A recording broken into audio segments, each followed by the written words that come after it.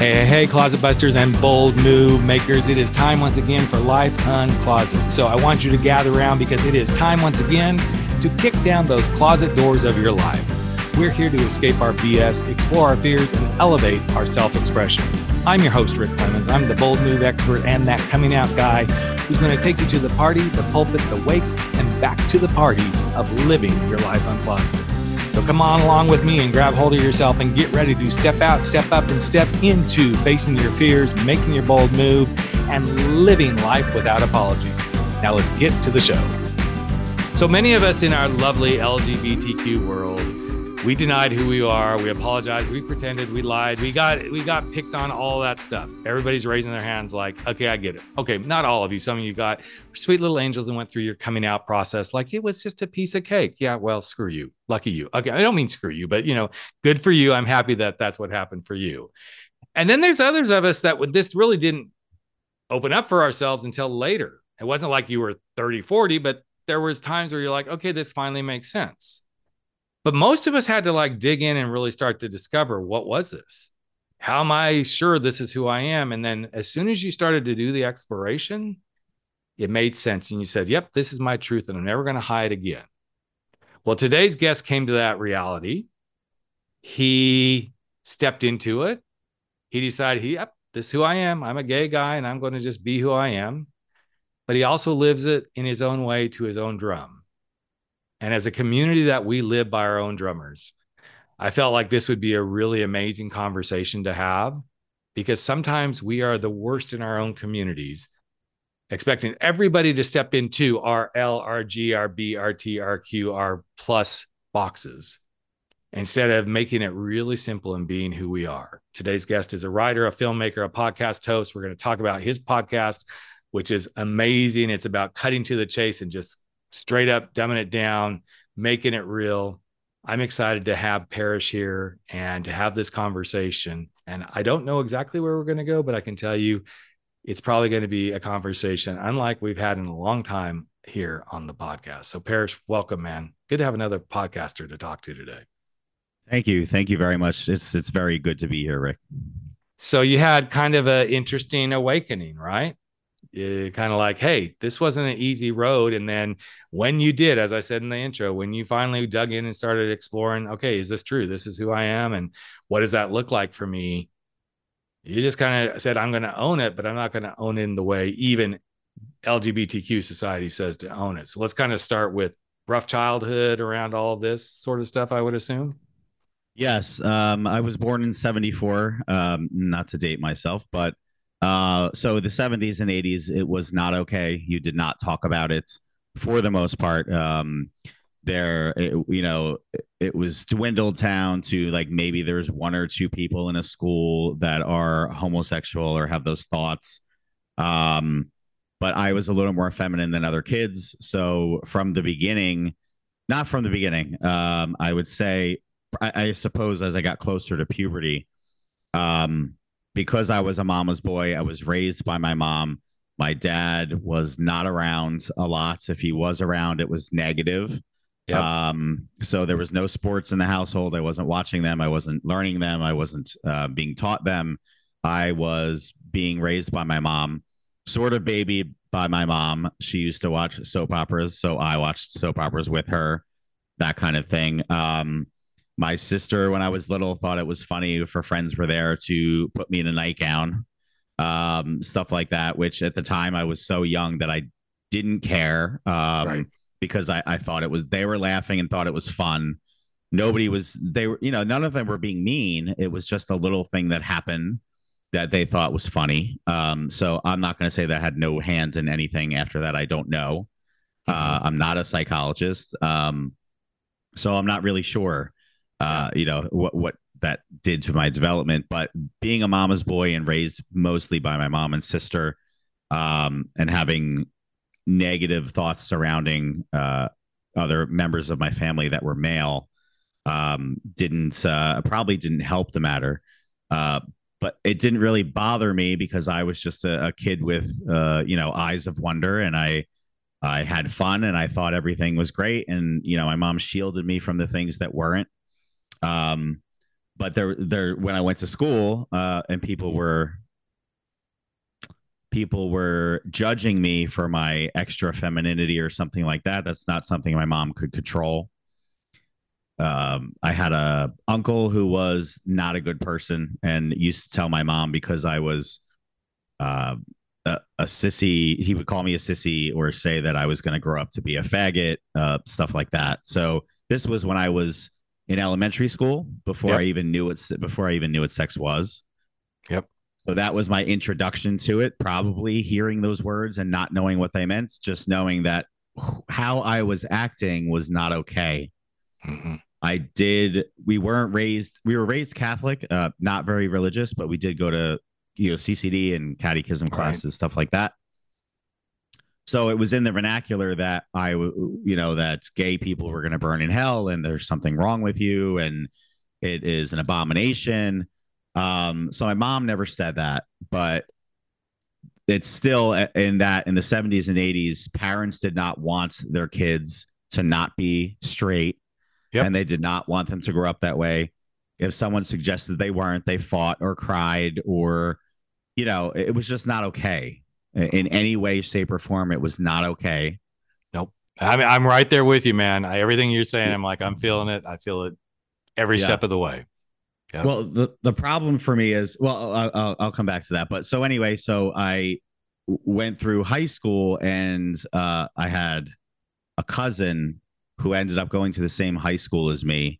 And it wasn't really an issue before that. I actually went to 3 high schools in New Jersey. The third one that I moved to, it wasn't much of an issue until she came around. She started telling people that I was gay, even though I hadn't touched a girl or a guy. The Right. first person I was in love with when I was a child was a female who I'm still Mm. friends with to this day.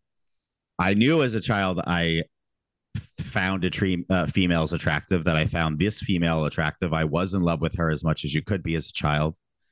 I had crushes on other females around me. So I know at that young in elementary school that it wasn't fake. Right. I wasn't making it up so that I could fit in more.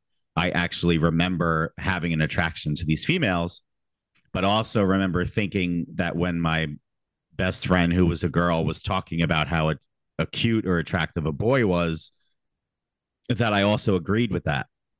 Yep. And I knew that I wasn't allowed to. Mm-hmm. So she ended up making my high school, the last couple of years of my high school, very traumatic. It was really bad. People were pointing at me in the halls and knocking my books down the stairs and slamming me into lockers, saying, "Isn't he gay? Isn't he a fag?" So it just made me hate everything. It made me hate my high school experience. I didn't care about graduating.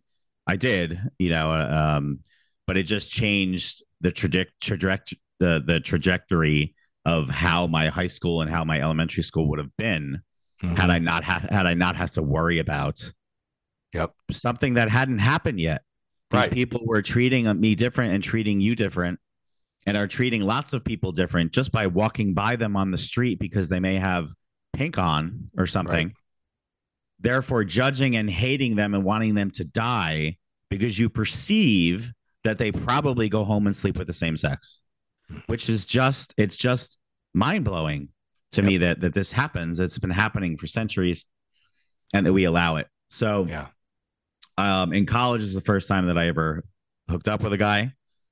We didn't have internet, as you remember. We had just gotten Right. it actually in 1992. We had just Yep. gotten the internet. So you would, sign in and check your one email that you may have gotten from whoever on AOL. Right. So it was a more personal, actual personals in the newspaper where you could meet somebody to date or hook up with.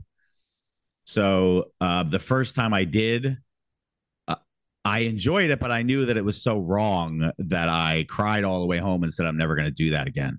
Yep. Um, I did, obviously, but I knew that, well, wait a minute, nothing bad happened. It felt good. We both enjoyed it. So where's the negative part? The negative part is only in people's brains, Yeah. not in what happened, because there was nothing dirty or terrible or anything. It was simply exploring, just like I would have with a female before Yep. that. Um So it still wasn't acceptable. And I spent, several years saying, I'm not that thing. Are you? I heard you are. Aren't you? No, Right. because Yep. it's not because we have a problem saying, yeah, I think that guy's attractive. It's because we know everyone else had a problem with it. Yep. So if you're being questioned as a child because you're feminine or whatever, why would you say yes? Why would you want to admit that I'm that bad thing that you don't like? I'm that bad Mm-hmm. thing that's in the Bible that I'm going to burn in hell. I'm that bad thing that Jehovah's Witnesses will kick their children out of the house and shun them. I'm that Exactly. bad thing. I'm that bad thing that's going to get in the military in the 80s, raped with a broomstick and beat to death, and then glossed right over like it was a casualty of war simply because I said I am that thing. So why would anybody want to do that? Mm-hmm. So of course we spend our whole childhood saying no, no, no, no, no. Not to mention, as men, we're told that you are less of a man. You're made to Yes. think you're less of a man. Even if you're feminine, that doesn't make you less of a man. There could be a feminine man that can take a carburetor out of a car and put it back in. Yep. There could be a masculine man that likes nail polish and will crochet a whole sweater. Right. So it's by the nature itself, it doesn't mean that your level of masculinity and femininity necessarily means that you're more of a man or less of a man. um Not to mention that back then there was no blurring of the lines like there is now. So if you had a penis and you were Mm-hmm. born a man, you were a man whether someone called you, no matter what anybody called you. Right. So for you to say, yes, I am that thing that you don't like, you're saying, and that means you think I'm less of a man. Yep. So I was never comfortable doing that because I was not going to succumb to the fact that I was this bad thing that everyone was putting me in this group. I Mm-hmm. wasn't going to burn in hell. There was nothing wrong with me, but I just didn't know how to, um, I didn't know how to I just didn't know how to get that point across with so many people when all they wanted to Mm-hmm. do was know. They just Well, wanted to know. it's because we as humans, we have to have a label. We Yes. have to have something. I've said this many times when I've had the privilege to be on stage, but as a child, we don't know something until somebody tells us it's something. Yeah. That thing across the street that I'm staring at out my window at that's really tall and it's kind of got some weird things all over it and it's kind of like moving around in the wind. Yes, most people would go, well, it sounds like a tree. Well, until somebody tells you it's a tree, it's not a tree, right? Right. So we as humans, we have, and I get it, we have to know what things are. We got to put some kind of a label on it to make it something of substance. But in the sexuality, gender identity, all that sort of stuff, yes, that helps us understand, but why is it important? Why is it important? I happen to be a man who is attracted to men. There you go. Pretty Yes. damn simple, right? Yes. Yes. And yet, what it's become is, as you just so beautifully articulated, to say the word gay, as we know in certain states in our lovely little country these days, it's a weapon. Yeah. It's a weapon. It is a means of saying we're less than. It is a Yes. means of that we're pedophiles and we're going to do horrible things. As we see what's unfolding with many things, including our lovely drag queen community, that they are the biggest. It's like these things are being used against people. When, as you and I were talking about before we got on, if we just kept this really simple, Yes. that's all we have to do is be simple about who we are. And you and I know, and even in our own community, if we don't fit into a particular kind of box. I remember the first time, and people who've listened are like, Ricky, you can really tell that story again. I'm not going to tell the whole story, everybody. But I remember the first time somebody called me a bear. I was like, what the fuck? Because in my mind, okay, so this is where my mixed up stuff came from. I was just really starting to understand the lingo of the queer community and all this sort of stuff. In my mind, somebody who was a bear was a big, fat, obese guy. There's so many other things now that label precludes to, like their fury, all this sort of stuff. I was like, I can't be that. That cannot be it. And I got really pissed off. And it was like, it was hurtful to me. Yeah, I'm like, okay, well, that's a label I'm going to get. I kind of own it. I'm a big guy. I'm totally cool with that. Yes, I'm a furry guy. Okay. But again, we put these labels on each other and then we wonder why we tear ourselves down so much in this community. Oh, no bears, no this, no that, no twinks, no the. It's like, Yes. oh my God, can we just say, hey, I'm just not attracted to you? That's pretty Yes. simple, Yeah. you know? But we don't do this, No. or we do too much of the other, right? And I think this is why, well, you have a perspective on this. This is kind of what is perpetuating so much of what's going on, right? Yes. Um, I mean, it's interesting what you said. That's exactly what I've been saying for a long time. So I moved to Los Angeles, and I spent every year before that arguing and debating. I eventually became okay when I was around other people that were quote unquote bisexual and females that were hooking up with both in our early 20s. I became comfortable saying that I was bisexual because that was more acceptable, of course, than being straight up gay. Yep. And then everyone could think in their heads, oh, well, it's just a phase. And eventually he'll go back to normal the way he's supposed to be. Um, it wasn't until I moved to Los Angeles and got around more people that didn't care and or said there's nothing wrong with you and you shouldn't care that I decided to let everybody know on the East Coast um, that I was attracted to men. Anybody that didn't know, I wrote my mom a letter, a couple of page, Right. a 3 or 4 page letter. She knew all along that I was different and special, she would say, and stuff like that. And so I could tell how upset she was because she didn't want me to grow up that way and have to go through pain and go through anything abnormal than I would have if I was attracted to 100% attracted to females. So I decided to research sexuality. So I literally, you could finally, in 2000, when I moved to LA, you could finally start Googling things and getting information. And you could believe it. Like now there's so much crap on the internet, you don't know whether it's the truth or anything anymore. Back then it was more encyclopedia like, where if you Googled things, you could find out the facts and it wasn't drenched in so much untruths that were biased one way or another, depending on what you believed. Right. So when I researched the history of sexuality, I wrote sort of an essay of sorts called it was when Brokeback Mountain came out. Mm-hmm. And the movie made got so many accolades and made so much money. And finally I was like, wow, well, here's a very well done picture where two straight actors are the leads. It was as you know, it was a revelation in many ways. Yep. And then you could see, okay, look, one of them didn't consider himself into men. He fell in love with the person, the soul, not the shell. Yep. And people went and saw it. They didn't throw it out of the theaters and it was gone in a week. It made a lot of money and it won Oscars, and rightfully so. So I wrote this, essay of sorts called "The Truth About Sexuality." Actually, then it was called "Brokeback Camel," like broke the right. broke the back, the straw. And once I saw the actual history and how it started from the beginning of time, I suddenly, and then how it correlated with religion, I suddenly stopped fully believing in organized religion and fully recognizing that I don't have a problem.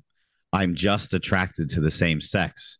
If you have a problem with believing that or being okay with that, then you're the one with the problem.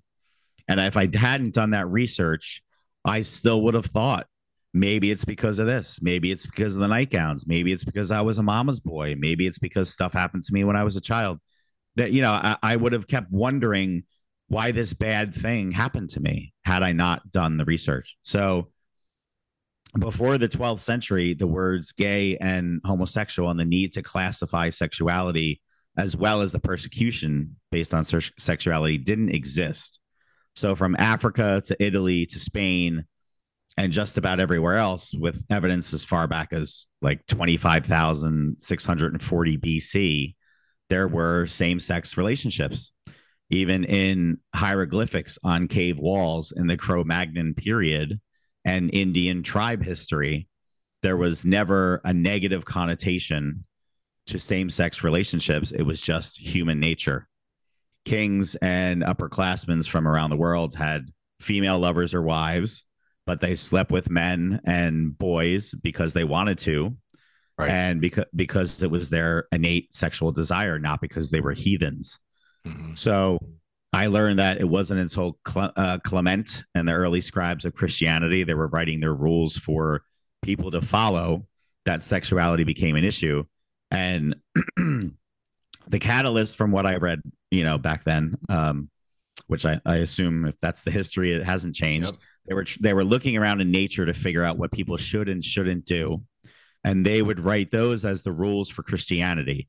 Not God, not some man in the sky with a pen, not Jesus Christ. These were peasants. These were men with a plan and men with a goal, which was to control people. They were not speaking to God, and God said, write this down, that you shouldn't be, that you can't be homosexual, that you could own slaves, that you shouldn't eat shrimp. This was not this was not a male deity writing this stuff, and this is what people still believe to this day. It was men wanting to control people that were writing the laws of this new religion. So in nature, they were looking around to see what you should and shouldn't do. And hyenas at the time were believed to be soul robbers. They would dig up graves and eat the body and seal the soul before it was able to pass. And hyenas also practice same-sex relations. Hyenas still, male hyenas still had sex with each other. So the men at the time said, well, that's disgusting and that shouldn't happen. So now nobody should do it. So that's kind of ridiculous, because that's what men did. They slept with other men, and there was no gay, there was no fag, there was no categories, there was no community. Men slept with men, and there was no conversation about it in a negative connotation. So it didn't catch on until the 12th century and the Crusades. The Native Americans believed in this country, when we got here, in two spirits, which were cross-dressing, feminized men who slept with the same sex, and they were believed to be deities, closer, more in tune with the universe, and they were held up on a pedestal. Yep. So when the Crusades hit America and the land was taken over, the Native Americans decided to hide the two spirits and keep them safe. So that sort of was the origin of keeping it in the closet. Yep. Don't let these people that are invading our land, they're taking everything from us. Don't let them get the two spirits too. Let's keep it a secret and not tell them which ones are the two spirits. So ever since then, we've had millions of people hiding in the closet. Parents are shunning them. They're killing themselves, or they're considering suicide 4 times more than every other child. They are taking their lives younger and younger and younger because they're not accepted.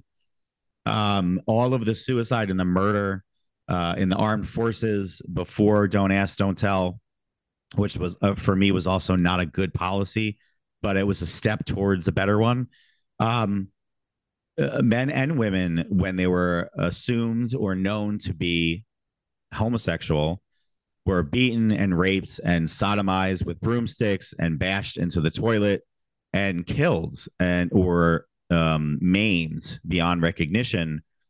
And it was never brought to justice because the higher ups and everyone that knew that it happened knew that it happened to a gay person. Therefore, they weren't interested in taking it to justice and having the people punished or removed.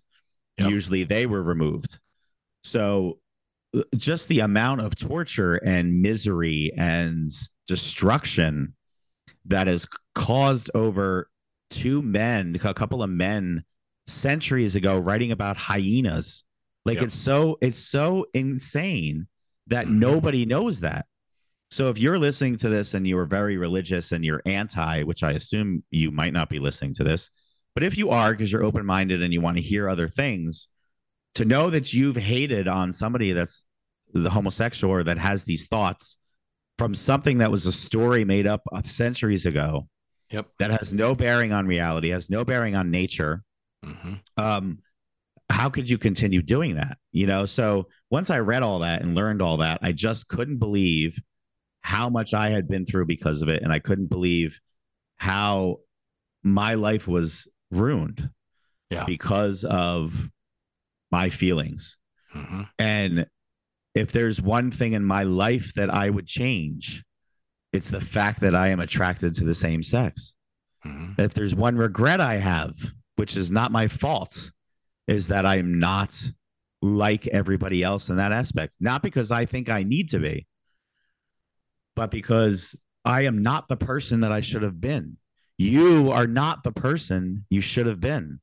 Now, you're doing fantastic things and you're helping people and you go around the country and you have these talks and there's nothing wrong with any of that. That's wonderful. That's fantastic. But you shouldn't have to. Right. So the different perspective that you mentioned before is exactly what you said, is what I've been telling people. I am not gay. I am not LGBTQIA plus. I am not in a community over there. I am not that bad thing. I am a human being who's attracted to the same sex. That is the end of the conversation. Yep. So I don't want to take anything away from anybody that has pride festivals, and pride festivals are awesome. So I think we should keep those. It's a celebration. It's fun. But the organizations and the therapists and the coming out of the closet and faggot and dyke and lesbian and and Jehovah's Witnesses kicking out their kids, and actually lots of very religious people shunning their children, not allowing to be part of the family. They're killing themselves. They're becoming homeless. They're becoming drug addicts. States are taking this right away for people to be who they are. I mean, and Parrish, one of the things all of this is just, it's so aligned with one of the things I have said from early on when I started doing this work. The happiest day of my life will be the day I never need to do this work again, where there's no need for this. Yeah. There's no need. There doesn't have to be a coming out. I agree. There doesn't have to be the work to be done. Yeah. Because then we're just, oh, that's who you are? Okay. That's who you are. I didn't know you. So I really thought I was going to come on and say this to you and you were going to be like, excuse me. No. Like, this is my life. What do you mean I shouldn't have to? No, it is my life, but I don't want to have to do this. I mean, one of my favorite clients that I ever worked with came into the work with me. He happened to find my book right after Frankly, My Dear, I'm Gay came out. And he was reading it on a plane. He was reading it on Kindle. And he said, I want to work with you. I'm like, okay, great. Why? Well, I just need to figure this out for who I am. I'm like, okay, and there's always a little bit of caginess. Like, they don't know me from Adam, right? He goes, I was married. I'm not. I'm divorced. I'm not divorced because I'm gay. But I feel like right now where I am is I'm finding myself attracted to men and wanting to date men. And for the longest time, that's just how he showed up. I never once said, then you need to say, I'm gay. And I said, but what do you want to tell people if somebody says, well, what's going on in your world? He goes, well, first of all, I'll tell them what's going on in my world, but I'm just going to say, at this stage, I'm dating this guy. Oh, so you're gay? Well, no, I'm dating this guy. I said, so how does that feel to you? He goes, I'm cool with it. I said, then that's all that matters. Yes. Because again, I'm never going to tell somebody they have to say who they are. What I want them to say is what makes them feel most comfortable. Yeah. And yes, I realize, and I don't think either Parrish and I are saying don't use the labels, because we're humans. We define how we move through life from labels, but do not hold somebody else to conforming to your way of having to do this. Yeah. Because honestly, and I love my community. I'm not going to say I don't. I love that we are, I love that you brought up the whole two-spirit thing. And there's a book I had, what's his name? I can see him now. But I had a pastor on who wrote a book called Unclobbered. And it's really good because he did kind of what you did just in a very few minutes, but the whole book is written on how all of this came into being through history. Yeah. And if we really looked at this and rethinking, so his book is called Unclobber, Rethinking Our Misuse of the Bible on Homosexuality. His name is Colby Martin. And as you were talking, I'm like, This is exactly the sort of stuff that Colby and I talked about. This was man Yes. created, right? Yes. And the more we allow each other to just show up, and again, I love my community, but do not put somebody else in a box because it fits in what we believe is in our community. Because why let them come out to be truthfully who they are and then say, okay, but in order, this is how you do gay, or this is how you do lesbian, or this is how you do bi. Let them do it the way that works for them, plain and simple. Yes, yeah, but I have to go a step above, and I don't expect you to again because you're more involved with all of this than I am. But there isn't a need for all of those labels, and Right. the more that people say yes, there is, or I'm proud to be gay, or all of those things, it's almost like you're just if your conversation isn't no, I prefer men, I'm more sexually attracted to men, and then over you are just in some way adding either consciously or subconsciously to all the negativity surrounding those groups. So once someone says to me, "Oh, you're gay," I first of all, I never say yes. I say I'm attracted to men because I want the conversation to be over there because that has nothing to do. We're at my job. Why are you asking me? I'm not having sex in front of you. I Right. haven't had sex in a while, by the way, so it's really not affecting you at all or me. It has nothing to do with job performance. It has nothing to do with earnings. It has nothing to do with how I carry myself at all. So whether or not someone's feminine, again, that's a different conversation. But Right. once you say, yes, I'm that thing, then they think they can make a gay joke every time around you're around. Then they think if there's a guy that walks in with a half shirt on that you must be attracted to him because he's also in your community. Then they think that all of these things that are attached to it. Oh, you must like Judy Garland. Oh, you must go to musicals. Oh, you must know how to change oil in a car because all of these things Right.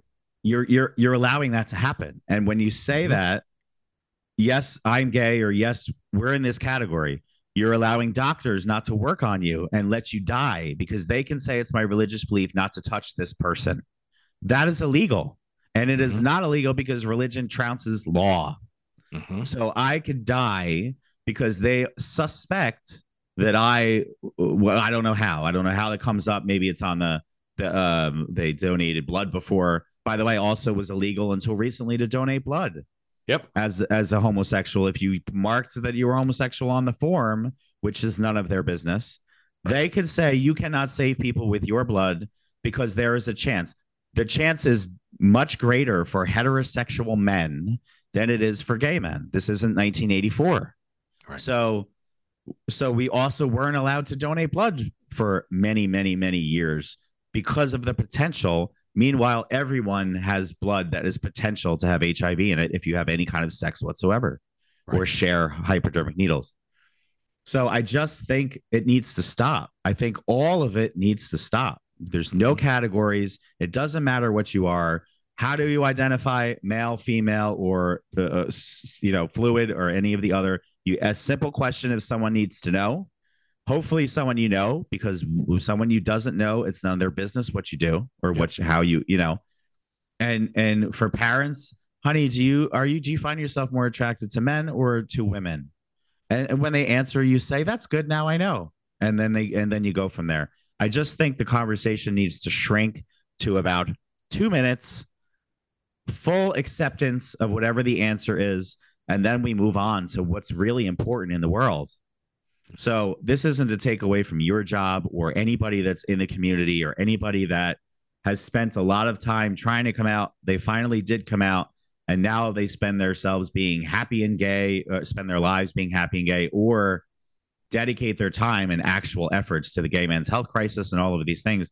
That's all of that is wonderful. There's nothing wrong with the positive coming from that. But the more we keep putting ourselves in boxes, and like you said before we get on, now once you're in the box, now you're on the gay apps. Well, are you a bear? Are you a twink? Are Right. you a jock? Are you a Right. chaser? Are you a so then Right. you're choosing these things and saying, I'm a guy that likes other guys. Oh, but you're not a jock, so I don't want you. Right. So we're not helping each other. Not Mm-hmm. to mention the rampant drug use and unsafe sex, and that's a byproduct of the how we were raised. I Yep. believe the extensive use of drugs and wanting to have unprotected sex with as many anonymous men sometimes that you can in one weekend is because you're taught to hate yourself so much, and you're living in a world where you're not, no matter who accepts around you, um, so many people don't accept you. Or if you're in another Well, country, it's a way to numb yourself from the truth of who you are. Yes. That's what Yeah. it I think a is. lot. And I don't know again, if you had drug problems, but I did no, I for a didn't. long time. Okay. No, I didn't. did. But I have worked with too many that have, and that's not my area Yeah. of expertise, but it shows up in my world, and Yeah. I have guys that like they continue to escape into, and again, I have no problem with somebody having sex. I don't have any problem with that. But when the only way for you to feel like you can escape or you can find, peace in your life is, and again, I'm not going to knock the bathhouses, but if that's where you spend all your time and then you wonder why you don't feel good about yourself, maybe take a look at what you're doing. And again, I'm not, Yeah. guys and gals, I'm not knocking. I'm not that negative sex positive. I'm a very sex positive guy. But when we know that what we were raised as a society has put us already in this space of you're a piece of shit, you're a piece of shit, you're a piece of shit. Yes. I think the message is let's not keep exacerbating some of this stuff. I got called a breeder once right after I came out because, oh my God, I had biological children. That is Yeah. not helping us as a community. There are going to be people in our community who want to be parents. Let them be parents. There are people in our community that are biological parents. That is what they are. If that doesn't work for you, then don't. It's kind of like, then don't be that. That's okay. Don't be with a person. Yeah. If that doesn't work for you, then that's the way it is. But I think this is the thing that Or don't ask.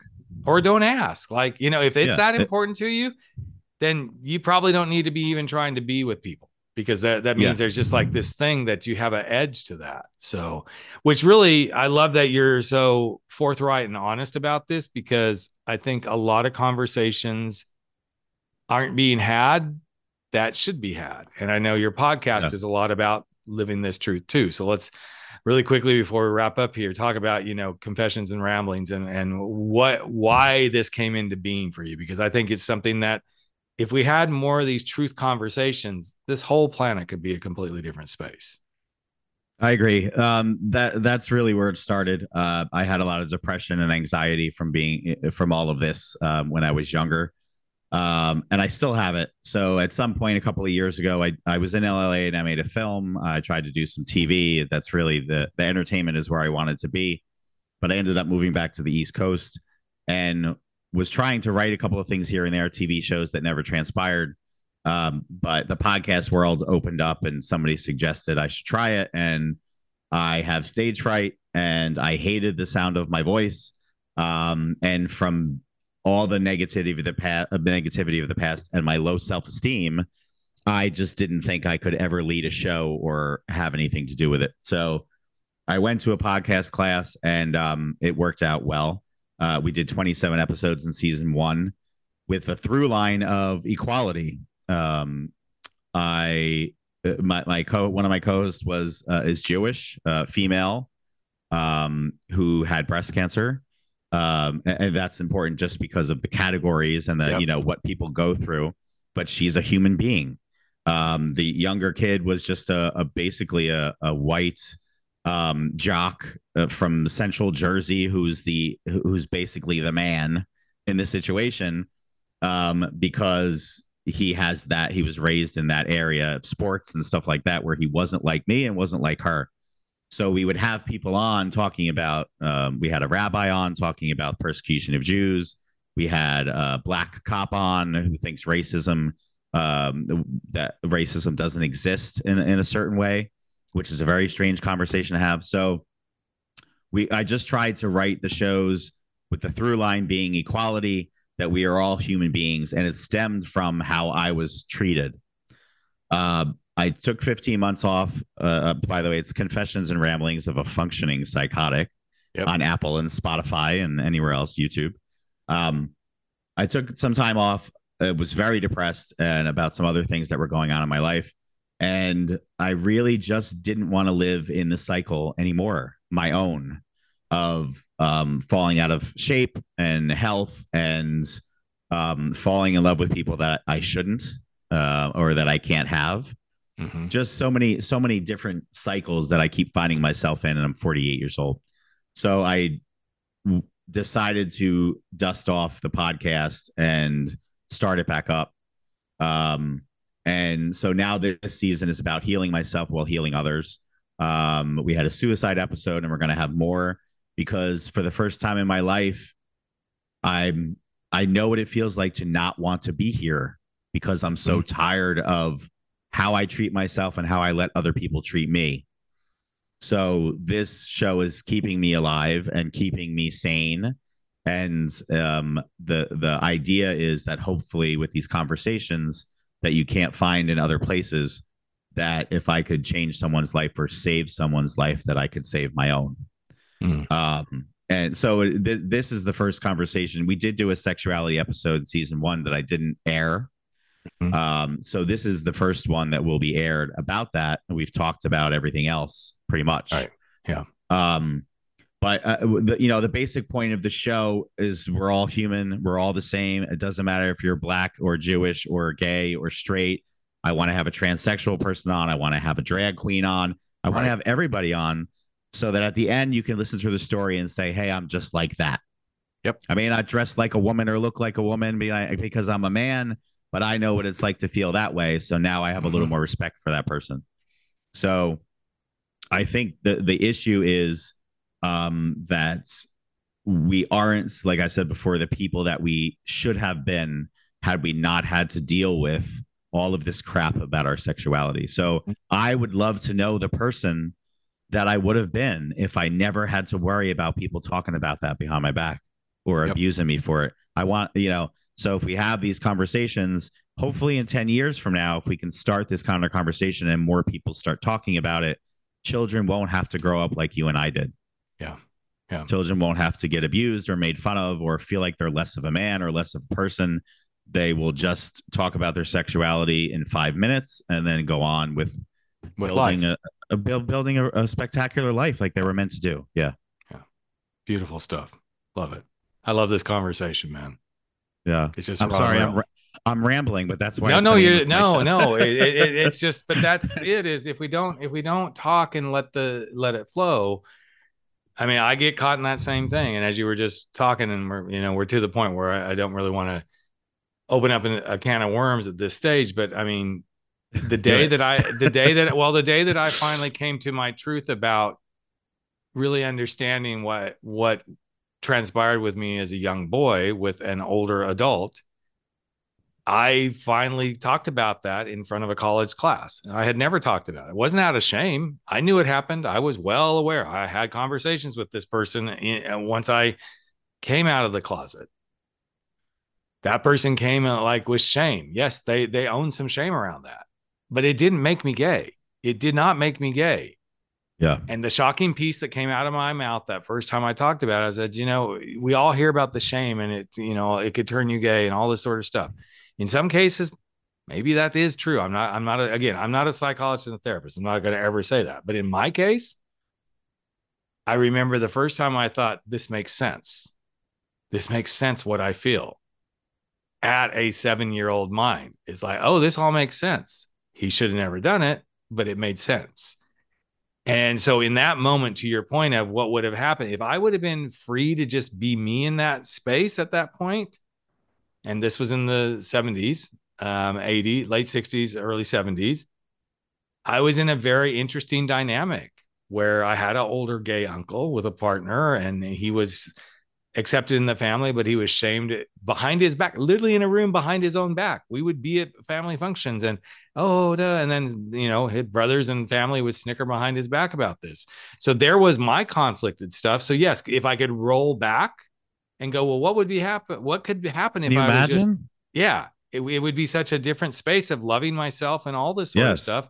And even as a 59-year-old guy, there are times that I see and feel that shame of little Ricky, because that's what I used to be called, can show up in certain situations. I'm like, I know exactly why that's there, but guess what? I am going through this. I'm walking forward and through it. So such an interesting thing. And I'm glad you brought this to the podcast. I love this perspective of like seeing it through another lens and keeping the dialogue simple. Yeah. The more simply we talk about some of these things, then there's nothing to really talk about. Let's Right. just be real, you know? No closets, no suicide, no, let's just move on from that. Yeah, exactly. But I'm really excited. Again, it is Confessions and Ramblings of a Functioning Psychotic. Yeah. So make sure you all check that out. This is going to air over on his podcast the couple of days after. So his listeners will get a feel for this as well. But I've really enjoyed this conversation, Parrish. And I'm so glad that we literally made the connection because I think we were both kind of like, well, let's see where this goes. And again, I think we've shown people that there's lots of different views of how you can see yourself and your beauty and own your truth of who you are in the world. There is not one particular box. And actually, the more boxes we get rid of, the better off we would be. So yes, I really appreciate you, man. And thanks so much for being part of this conversation and for sharing yourself and going on to share this with your audience. I really appreciate it, man. Absolutely, Rick. It was my pleasure. And I'm excited for my listeners to hear it. And I hope that your listeners have some good feedback for you. So you'll have to shoot the emails over to me. Yeah, excellent, man. All right. Thank you so much. You're welcome. Hey, Life Uncloseted family. Another episode of Life Uncloseted has come to an end, and it is time for all of us to sashay away and go face our fears, make those bold moves, and stand up to living our life without apology. But before you do, I've got a favor to ask of you. Would you hop over to iTunes or Spotify or Podbean or wherever it is that you're listening to this and just give us a little bit of love if you like what we're doing here at Life Uncloseted. Here's what it does. It helps other people find the show. It helps other people get to know what we're all about.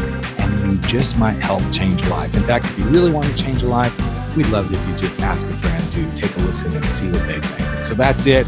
Love you all deeply. I'm Rick Clemens, the host of Life Uncloseted, and never stop stepping out, stepping up, and stepping into living your life uncloseted.